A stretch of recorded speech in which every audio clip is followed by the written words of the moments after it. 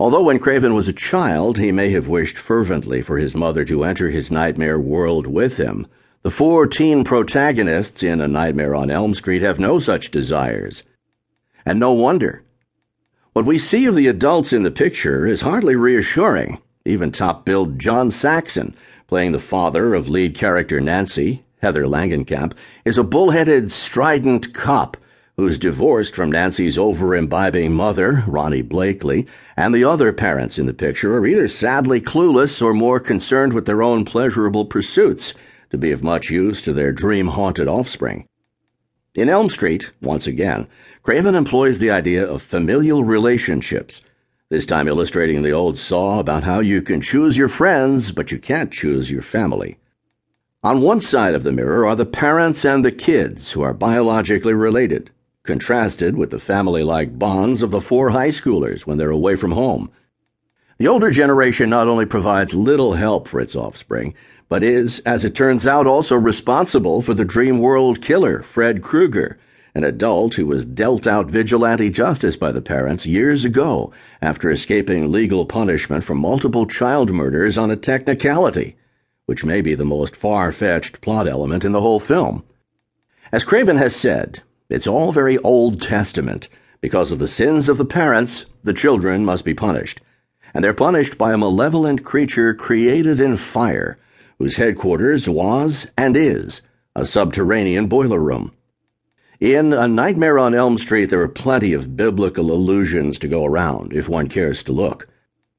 The picture, in fact, can be viewed as a continuation of Craven's exploration of the Christian underworld that began with Invitation to Hell, even though Craven may not have taken Invitation too seriously. On Elm Street, however, he was the scripter as well as the director, which allowed him to inject a lot more of his own ideas and philosophies into the story. All sorts of residue from Craven's fundamentalist days shows up in Elm Street.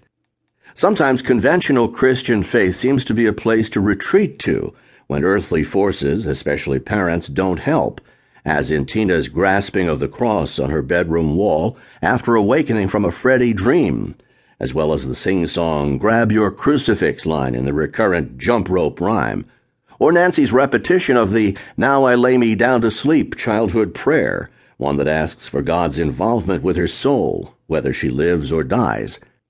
That classic kids' quatrain carries a special resonance for the character, because she will soon descend into a hellish place of fire, steam, and tortured voices, where she may indeed die before she wakes. A quarter of a century later, Craven would appropriate another line from that prayer for the title of his theatrical feature, My Soul to Take. On the other hand, after Nancy has taken on Freddy Krueger with the help of some elaborate traps, another of Craven's favorite touches, she finds a crucifix and chooses not to take it with her.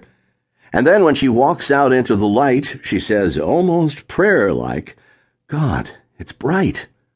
Perhaps those choices of action and dialogue after the climactic action reflected the philosophy of consciousness that Craven had evolved out of his fundamentalist past.